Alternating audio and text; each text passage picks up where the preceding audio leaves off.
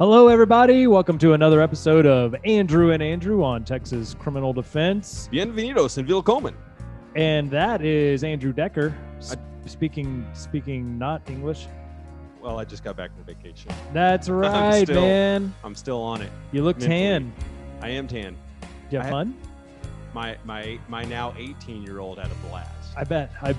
Yeah, we had a great time. You sent me one picture and it looked like the place had amazing food. And that's like generally how I pick my vacation destinations. Then you would love this place. They do have great food, all inclusive. So I drank lots of Perrier's with lime. Yeah. Yeah. While you were gone, I was just in court like all last week. Seems like everything is opening up now.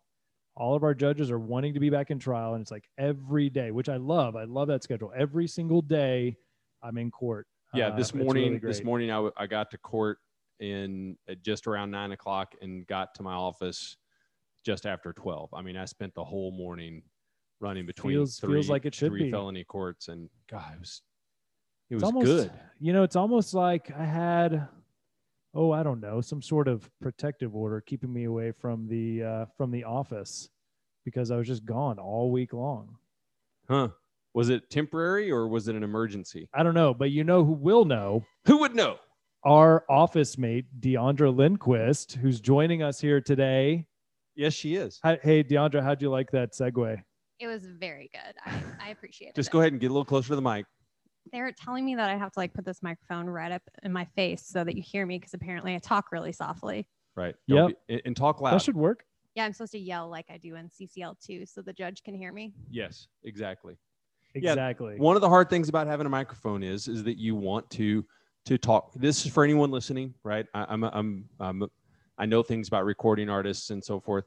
You want to just kind of talk to the microphone. No, you have to talk across the room like you're talking to someone far away, and then the mic does a great job. And I listen to them record these all the time, and I can hear them in my office, and it's really loud. So I know they're yelling. We do. Yep. Pretty much we're just yelling at each other. We just yell at each other. Yeah, we're both holding microphones directly in front of our faces, but we're sitting about 6 feet apart, and we're still talking not to the microphone but to each other. Right. Yeah. Yeah. That's one of the things. Some of our earlier episodes, you can definitely tell we are far away from the mic. Right. But you'll be all right. You'll do great. That sounds good. And we're talking today about protective orders, right. Temporary restraining orders, emergency protective orders, these kind of collateral issues that come up with criminal cases, especially in assault family violence cases, right? Right. So we figured we'd have, Deandra just offices in the same building that Andrew and I office in, and she's who I send all of my family law cases to. So we figured she'd be a great resource to kind of walk us through this stuff. Because there's still, we deal with it a lot, but I just don't know the ins and outs of these things. Right. Yeah, because most of the time we don't really handle the TROs and EPOs, as they're commonly called, because they're kind of over in this other world of family law, right. Civil feeling.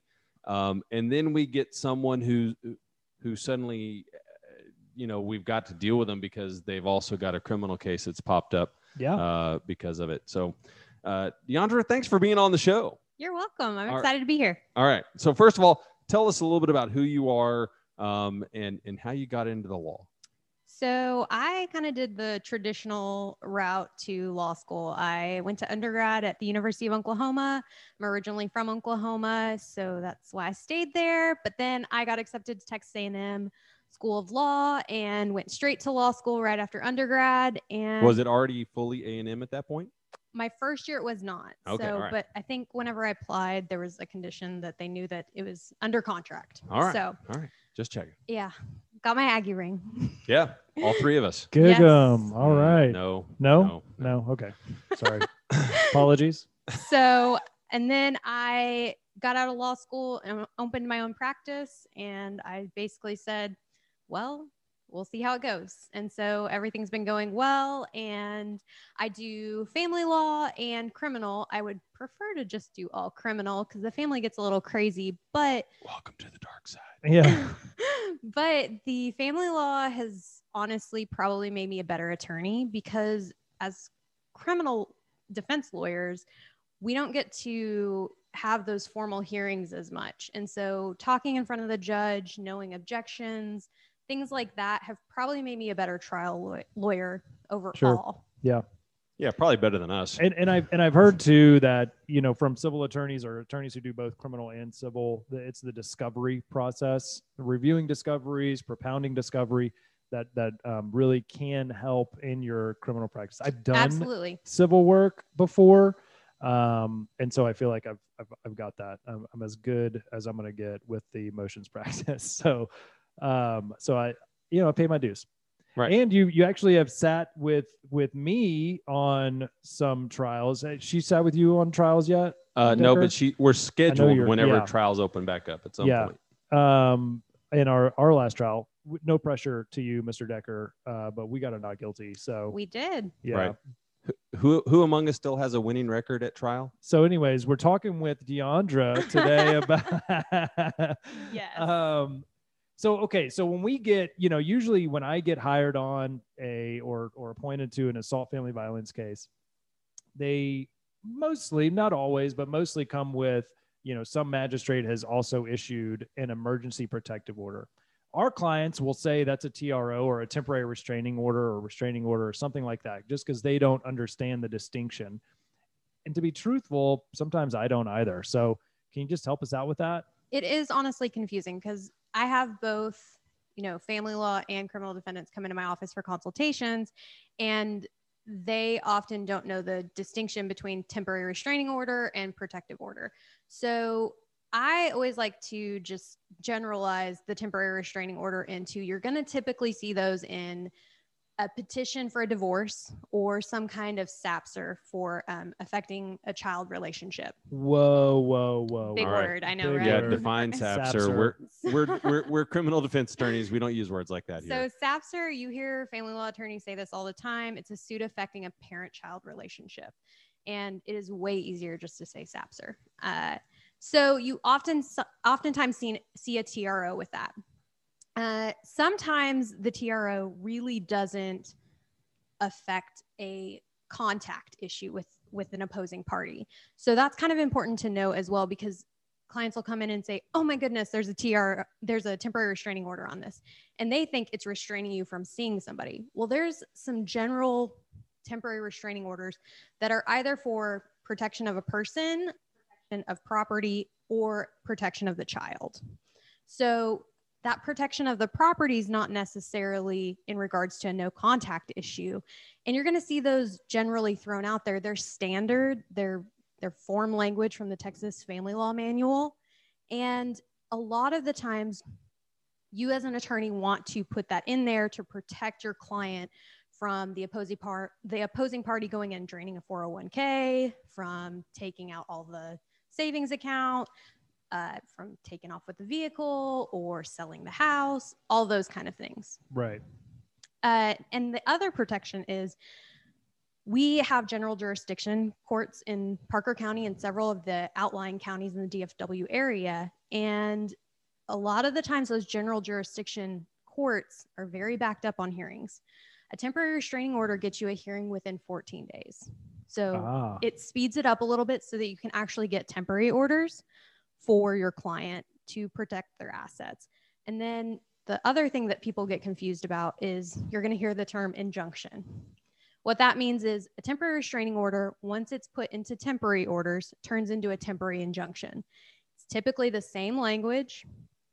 The only concern is you want to be aware of your client's occupation, whether your client's a hunter, because there are some of those terms in there that are protection against persons that can trigger the federal statute. And you don't want to put your client in that position where they cannot possess a gun. Right. So if they're just going off to their deer lease to go hunting, and are under, I guess that temporary injunction, yes, then they could be in some serious trouble. Yes. If they're caught with a firearm. So the federal statute, what the trigger is, the language in there, it says that there's been a hearing. So once there's been a hearing and that's turned into an injunction, they've had the notice, they've had the opportunity. And even if it's mutual, in these divorces, you don't want to put that language in there if you know that that's an important thing to them, because they can get into more trouble with the federal statute if they're violating that injunction.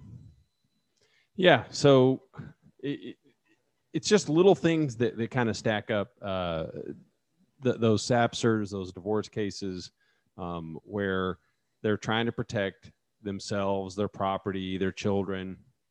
I don't do a lot of family law, but occasionally I get called in,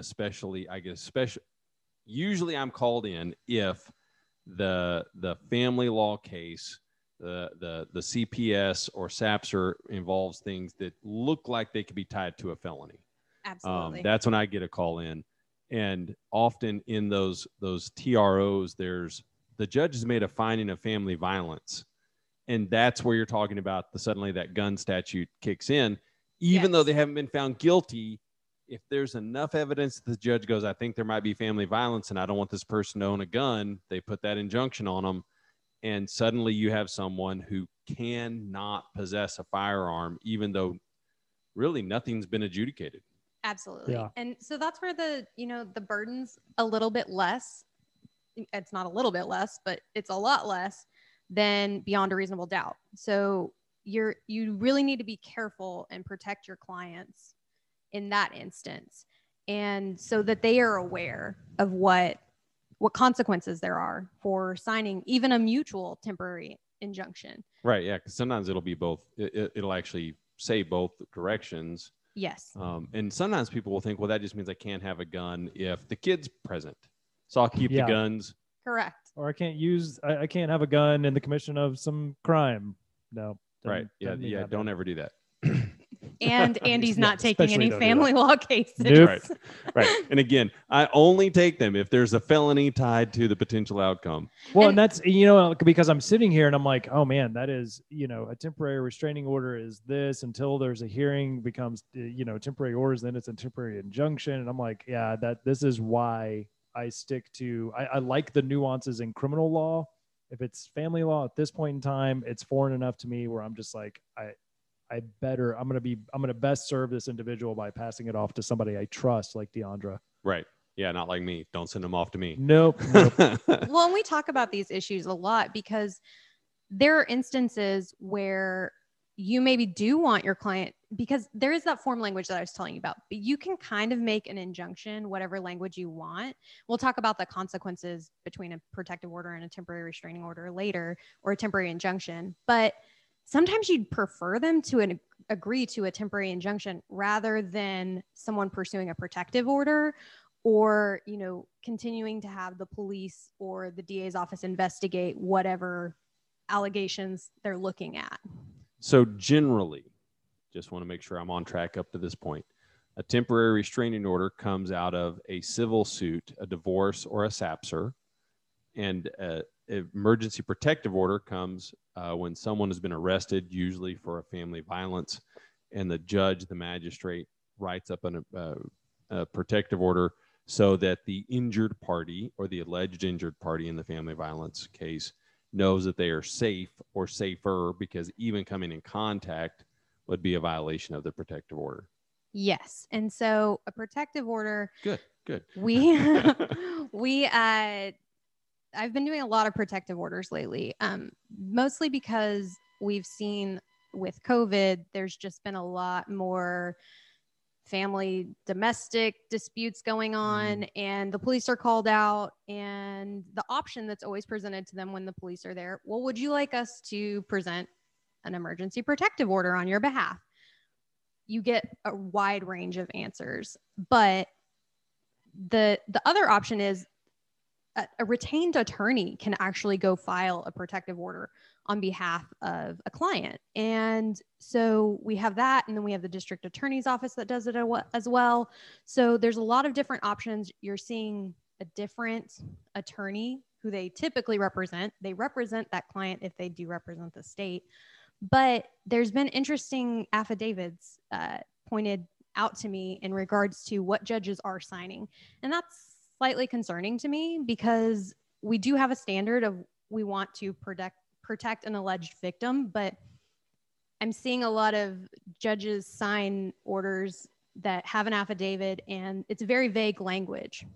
And I look at it as we still need to be protecting not only the alleged victim, but also the alleged perpetrator, because they might not actually be the perpetrator Exactly. in this instance. And Absolutely. so it's a situation where a judge only sees one side of the story, and sometimes it's very vague. The most recent one I've seen that caused me concern was it was a stalking protective order, and the alleged victim said my client showed up to her work. I called the police. No dates, no phone logs, no nothing, and said this with her showing up at her house, her texting her calling her.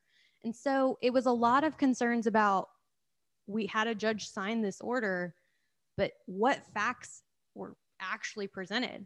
Right. So it was concerning, but we do have remedies in regards to that. We have a motion to vacate. You can put that motion in and see what the judge will say. Each judge is a little bit different. You have to kind of know your judge as well, because some of these get put in family law courts. So in regards to a motion to vacate, sometimes those judges will say, well, you need to give me a reason why me signing this is not okay, aka some type of notice problem, or the fact that, you know, there wasn't something that was timely done, not the actual information within the affidavit. They're not concerned about that. They're basically saying, I read the affidavit, I signed it, so we're going to move forward with the hearing. I'm not going to vacate this just because you're bringing this to my attention. Yeah. Right. Just because people have now changed their mind. Right. Yeah, I get that. So like a technical issue. Yeah, it has to be, a lot of them I see it has to be a technical issue. Right. But that's obviously not every judge. Every judge has their own preference, because there's, in regards to that statute in the family code, there's not any case law that I know of. So it's very vague. And so it's to the discretion of the judge, and each judge has their own preference. So Gotta love that judicial discretion. I try not to use it. Yeah. definitely. For sure. So, EPOs and TROs often get feathered with or intermingled with bond conditions. Yep. Right. Do they run together? Is it do some of them run out at different times? Yeah. So I'll kind of say low man on totem pole. It's, if they have existing, let's say it's a SAPSR or some type of divorce, and there's already pleadings out there, that's kind of low man on totem pole. Those orders are, if there's a protective order in place or an ex parte protective order, that trumps those family law orders. Bond conditions are kind of the top of the food chain, and they top everything. So even if you win a protective order, they are still investigating, and they've already arrested, and your person already has bond conditions. So my recommendation for that situation is, let's say you win the protective order, and you should go in and ask for your bond conditions to be modified or removed based on that information. I'll say, Right. That's, hard to do because we're looking at the criminal element of it. Right. But at the same time, we also have situations where people don't go through with their protective orders. So the district attorney's office looks at it as, well, that's fine that they don't want to pursue that protective order anymore, but we're the state and we're still going to pursue this. And we still think that these bond conditions need to be in place. Yeah. Yeah. And that's kind of what I tell my clients. Like, we can ask the court to vacate the protective order. That'll remove this restriction. But remember, you're still reporting in to a bond supervision officer. You have bond conditions, which we just had a podcast episode about that. If anybody wants to go back and check that out. Yeah, there's a couple of back. Yeah, the issue becomes when you have these multiple lines of defense, right, to protect the alleged victim, is that you end up with persons, again, nothing has really been adjudicated. Yes. And you'll have a spouse who can't go to their home, or cannot be in the presence of their children, or can't be with their children unsupervised. And sometimes the level for these questions is, was there family violence? And the answer is, she hit me and it hurt. Yeah. And there's not a bruise. And again, I'm not, as Mr. Harris and I often say, we're not advocating that it's okay to hit someone. Violence is bad. Okay. It's not good. Don't do it. But I've seen cases where someone has a protective order because of something a little less than a bruise, like there was never a bruise present. Right. And then I've got cases where people have been beaten. Yeah. Right. They actually deserve that protective order. They need some protection for sure. Right. And there's a difference, but somehow the magistrate, and I understand you're trying to do a bunch of cases at one time, trying to get through them, and you're trying to protect, because someone, the risk of danger, risk of harm to someone, someone who's been abused goes up if there's been a police report filed, if they try to leave, those kind of things. And the last thing we want is someone to be seriously hurt or killed. Yeah. But somewhere there's got to be, we've got to, I don't know. It's hard. I don't know what the answer is either. I don't either. Or we're not solving it, obviously. Yeah, no. But I kind of compare it to, as well, to the best interest of the child standard in a SAPSER, because that's what the judge is always going to look to and say, well, is this in the best interest of this child? And they're going to be more protective of a child. And that's kind of how we have to look at protective orders as well. They're trying to be more protective of a victim because, you know, whatever the allegations are, they have been put in a situation where they, you know, have been harmed or allegedly been harmed. And so they're trying to protect someone. And then you get that, you get to have a hearing and you get to plead your case to the court. Yeah. And I think that's true. I mean, we have a lot of these magistrates are non-attorneys, right? And not only, I mean, even if they were attorneys, I just think I kind of give them a pass if they're going to, if somebody's arrested for assault, family violence, they're looking at only what the officer has written up. You know, that officer is going to be writing it up to support their case. So, and in the news, it's the domestic disputes that always turn the most violent. That's when officers' lives are most at risk. Other people's lives are most at risk. These are very delicate situations. So I kind of initially give those magistrates a pass, but that goes away when my motion to vacate a protective order is denied. Then I'm like, what? Come on, man. Come on, judge. But you know, usually like the judge is going to require an affidavit of non-prosecution or some agreement from the state prosecutor or something along those lines. They're not just going to file it or vacate it because they're like, okay, it's been 2 weeks, you know, enough time has passed, cooler heads will prevail kind of deal. Like you said, it's going to be a technical reason for some judges, and other judges, I think they're going to need to see some change in facts from when they originally filed that. And even then, I mean, they don't last forever. Right, no. DeAndre? So we have a couple different types of, so you have to look to the family code and the code of criminal procedure to understand any type of protective order. That there's a lot, we could probably spend hours on that, just going back and forth. That's a lot of the time why criminal defense attorneys don't want to touch it, because they're like, I don't have a family code, I'm not going to do that. Or vice versa. The family law attorneys don't want to touch the criminal code. But we have a situation where you get a hearing within 20 days, and then you can have at minimum. So if there's no end date, this is for the temporary restraining order, right? No, this is for a protective. Oh, okay. Protective order.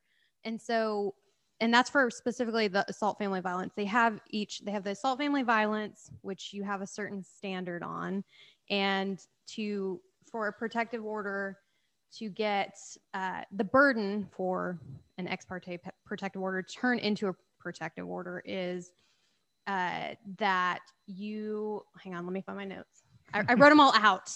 Hey, we get it. We do the same thing. So you have to show for family violence that family violence has occurred and that it is likely to occur again. So when you're going to a hearing, you want to think about that. If there's no date in there, it lasts for 2 years, but your attorney can ask for, longer. And then there are some lifetime ones in the criminal code that you can have, that it's lasts the lifetime of the alleged victim, or that it lasts the lifetime of the alleged perpetrator. Wow. So they can last pretty long. The most recent one that was over 2 years that I did was 5 years. So, I mean, obviously they range a little bit, but the other thing is you have kind of these unique standards. Like I said, family violence has occurred and it's going to occur again. The other one is that we have the Texas Code of Criminal Procedure, that you have either a victim of sexual assault or abuse, stalking, or trafficking. And you have to have reasonable grounds to believe that the applicant is the victim of one of those. Okay. So that's kind of another different standard. You'd think they'd all be uniformed, but they're not. And then we have the stalking one that it's very similar to the family violence, but it is probable cause exists to believe stalking was committed under the code. And then that the nature or the scheme, the nature of the scheme or course of conduct engaged in shows that the defendant is likely to commit stalking again. Yeah. And then the other one is the probable cause exists to believe that the offense, and this includes Title V offenses like homicide, sexual offenses, assaultive offenses, things like that, or any type of criminal mischief, arson, or graffiti has occurred, and it's due to some type of prejudice or bias. That's actually the new, they grouped it in. It used to be 7A, and they redid the code January, and it's all under 7B now. So that's another standard, and it shows you have to show again that it's likely to occur again, the same type of offense, and it's because of a bias or prejudice. So that's a lot. There's a lot of information, and they're all kind of a little bit different standards. And so those would be kind of, for lack of a better, the bias, or basically we're borderline hate crime. Exactly. Okay. That's what I would say. Right. Absolutely. Right. I'm tagging somebody's business because of their gender, identity, race, religion, something like that. Yeah. And I might be wanting to do it again if I had the opportunity. Those would be kind of the standards. Yes. And it's interesting too, because when I read that, the probable cause statements associated with the offense, but there's a different prong, and it just says the court finds that it was because of bias or prejudice. So it's discretionary to the judge what level they're going to apply. I don't really know. I haven't had one of those yet. So yeah, I haven't either. That's interesting. I don't know what a court would do. Yeah. And it'd be interesting to request the findings afterwards, because I think you'd get interesting results from the judiciary. So if I have a client that comes in, he's been arrested, they've been arrested for an assault, family violence type case. The magistrate who's reviewing the probable cause goes ahead and orders or issues an emergency protective order. Does that magistrate have the discretion to set a time limit, or are those time limits statutory? So it says as early as possible. That's what the Code of Criminal Procedure says. So this protective order should not be in effect. It should be in effect for as short a time period as possible. Okay. They want to get it in front of a judge, because everyone has the right to be in front of a judge and have their story heard. Whether we want our clients to do that, a protective order is difficult. Right. Yeah. So that's, another thing, but we want to be able to get the evidence from either the DA's office, or if they've retained counsel. Oh yeah, to be before it's heard before a judge. But if they have a protective order by a magistrate, am I asking the question? It's like, okay, for 60 days you cannot live in your house, or for who like sets their bond that? Conditions too. Yeah, well, yeah, I guess just It's you're discretionary. restrained from. Oh, okay. Yeah, it's discretionary. Up to the judge. Yeah. Uh, There's a lot of discretion, but so next time I talk with a judge and they're like, my hands are tied as a statute, and be like, bull. My office mate says, no, sir, it is discretionary. Right. The interesting. Well, if they want to make it if they want to make it a shorter period of time. Right. Gotcha. Yeah. It just becomes well, scary. Becomes It scary. really is. So what happens? Our client has an EPO or a TRO or bond conditions, and the answer may be different for each one. What if they violate these conditions? So it is. It's very different. Let's Temporary. start with yeah. the temporary restraining So order. temporary restraining order or an injunction, the good part about that is it's part of a civil case. So it is an order of the court. You do need to advise your client that they can be put in jail for violating that. I've never seen that happen. So it'd basically be contempt. Yes, it's contempt of court. Mm. And that's where we've talked about this before. Sometimes you'd rather your client agree to a temporary injunction that has some type of no contact and have the allegations for the protective order put on hold, because you're basically telling your client, hey, yes, you're kind of making a promise. It's not really, solid, because I've never seen a judge put someone in jail for violating an injunction. It can happen, but it's kind of more of a protective measure. It's showing the court, hey, I'm going to be a good boy or a good girl and actually follow this. And you don't need to do the protective order, because you think about those prongs. It's family violence has occurred and is likely to occur again. Well, if you have an injunction in place that's basically the same language as a protective order, but in an injunction, and they're following it, they can't meet that second prong. Right. It's not that possible. becomes difficult. It's very difficult. And in your protective order hearing, if someone still pursues it, that's really great for you to be able to show that. So that's the good part about that.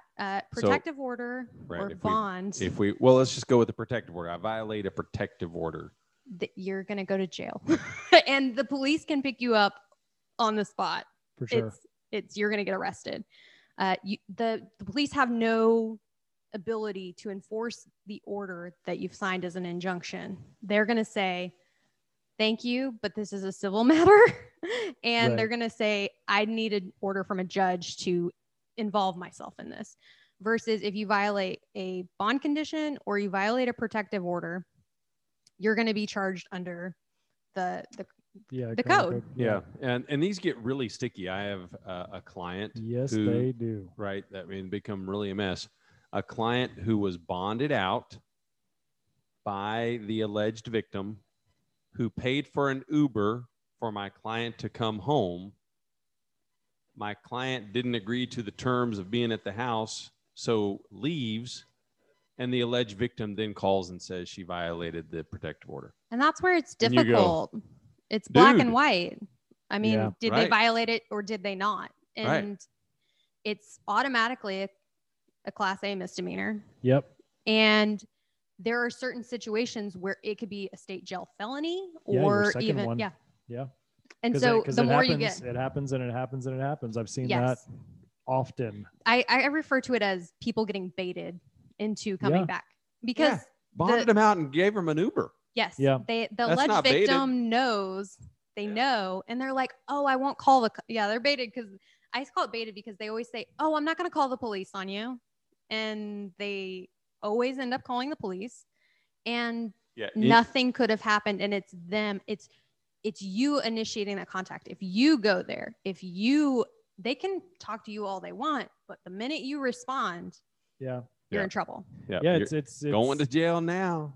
Yeah. It's almost, there's really no, like we were talking about technicals earlier. It's like, well, were you there or were you not?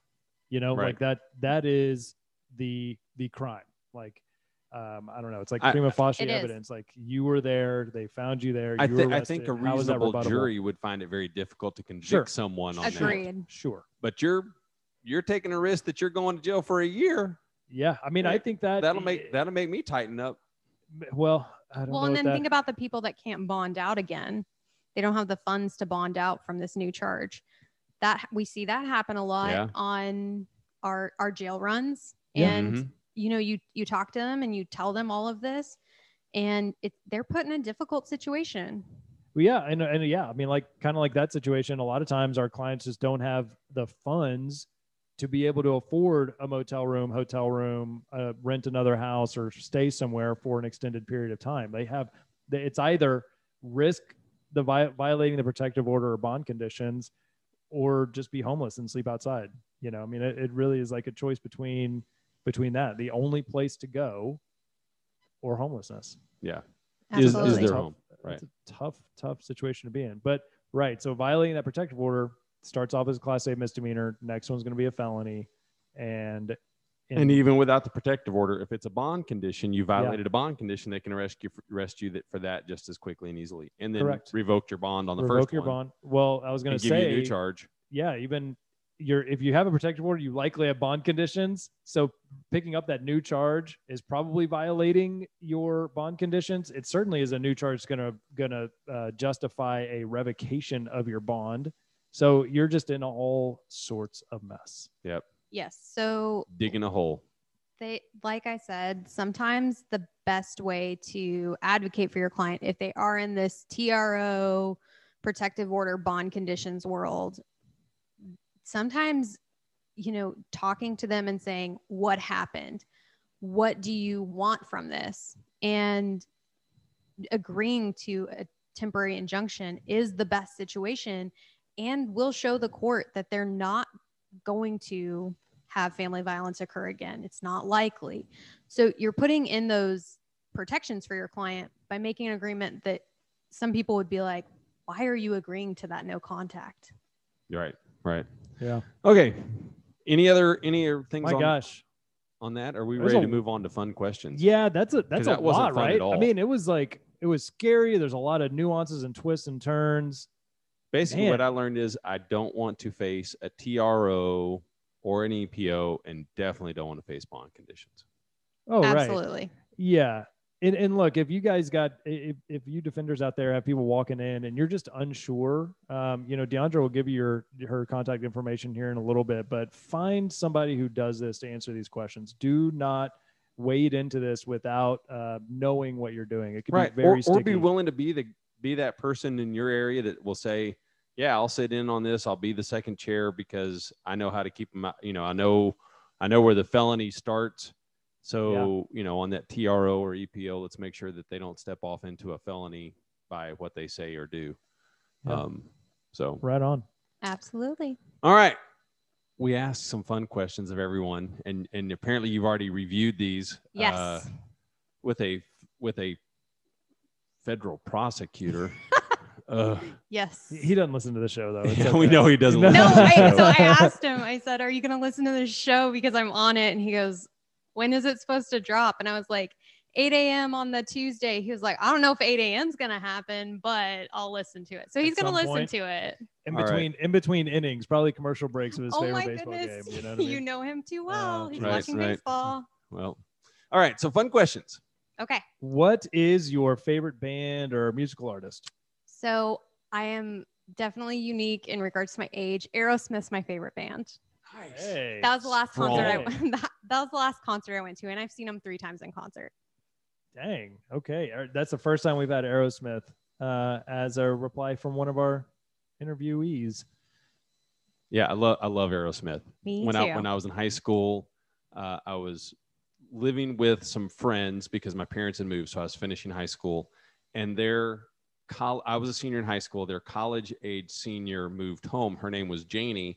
It was the same year that Aerosmith's Janie Got a Gun came out, and I would play it real loud, and she would get really, really mad. I'm sure she didn't like would. Do that you at have a all. favorite album or song of theirs? Ooh, Too many. there's too many. My best friend growing up, like Aerosmith was his favorite band, and I was like, "Why are these guys screaming? I don't get it." See, okay, if you go see them in concert, I know Steven Tyler's old. Sorry for who anyone is Steven Tyler's age. Why did you look at me when you?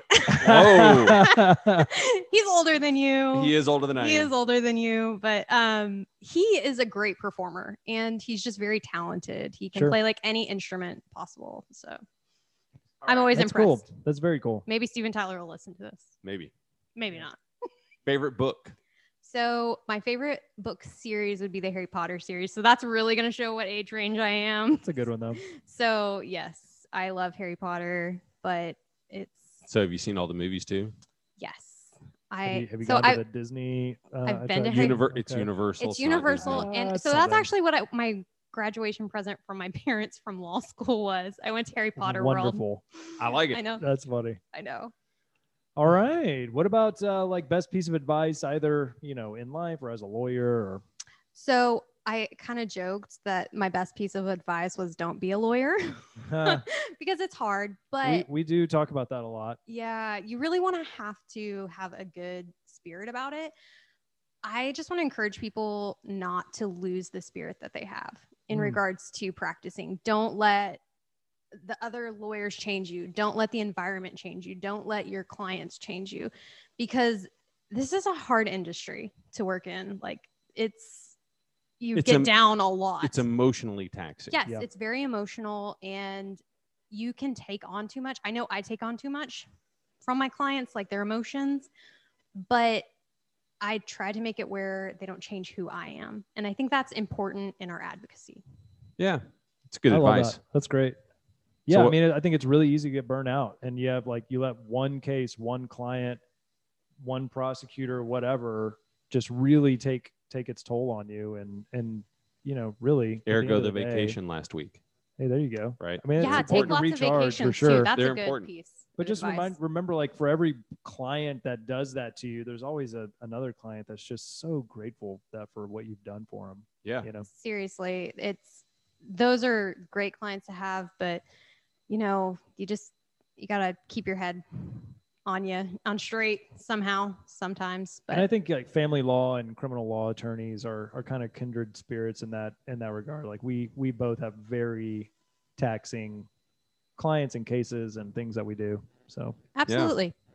So if someone decided that Miss Lindquist was the person they needed, how would they get a hold of you? So I'm located right in the same building as the Andrews. That's what I always say, office with the Andrews. We're just a collective unit. They are. We have a group text, and I just want to title it the Andrews. we do have separate offices. They do. Within this building. So they do. We each all have our own individual office within the building. And we'll put all my contact information on the website. On the show notes. Yeah, we on do the show notes. I still sometimes I can find them. We're still working on that with Andrew, but we'll put all that. We'll put your website on the show Absolutely. notes, and I think you have something else to share with our with our listeners, was like a PDF or something that we can post. Yes, I'm gonna put a PDF. That way you can kind of see what but just like what the form family law manual language looks like for a TRO. Perfect. Because some people don't understand what that looks like. Sure. Yeah. So I think that'll be helpful. And then also how it applies to property, persons, and then children as well. That'd be Good deal. great. That'd be great. deal. We'll add that as a Dropbox link available for download for all of y'all out there. And then just Google Deandra Lindquist. She is great. She's a great resource that we have in our office for sure. Yeah. So fantastic. Well, we hope all of you got something out of this. Learning the distinction between TROs, EPOs, Bond how that conditions. play into your criminal case and all that. So we want to remind you that next week we'll be at Rusty Duncan. You can find Andrew and I. We're going to have some business cards. We would love to know, and Deandra's going to be there as well, but we're talking about the show at this moment. If you would like to be on the show, if you have a topic for the show, if you know someone who needs to be on the show, find one of us. Just yank us by the arm, and not yank, but pull on our sleeve and go, hey, I have an idea for the show. We'd love to hear that. We're hopefully going to do some interviews. We're going to bring down our equipment. So we might be able to interview you right there and post it up later in the summer or in the fall. So look for us there. Look for us at Rusty Duncan. We are so excited about being in San Antonio after having a year where we couldn't be together. And then also you can find us, Andrew and Andrew, on Texas Criminal Defense on your favorite podcast app. You can find us on the web at texascrimdefense.com. You can find us on Facebook at Andrew and Andrew on Texas Criminal Defense. And you can find us on Twitter. A Crim Def is our Twitter handle. I think as of right now, we have 8 followers. Right on. So we're getting there. I'm Got to one start of them. somewhere. It took me a while to get Mr. Harris to even follow us. So I had to find the Twitter app on my phone. It's been so long since I even opened it. Like, what do I even? Oh, I do have it. Here it is. Yeah. So it's been great talking to y'all. Thank you, Deandra, for being on the show, and we will talk to y'all next time.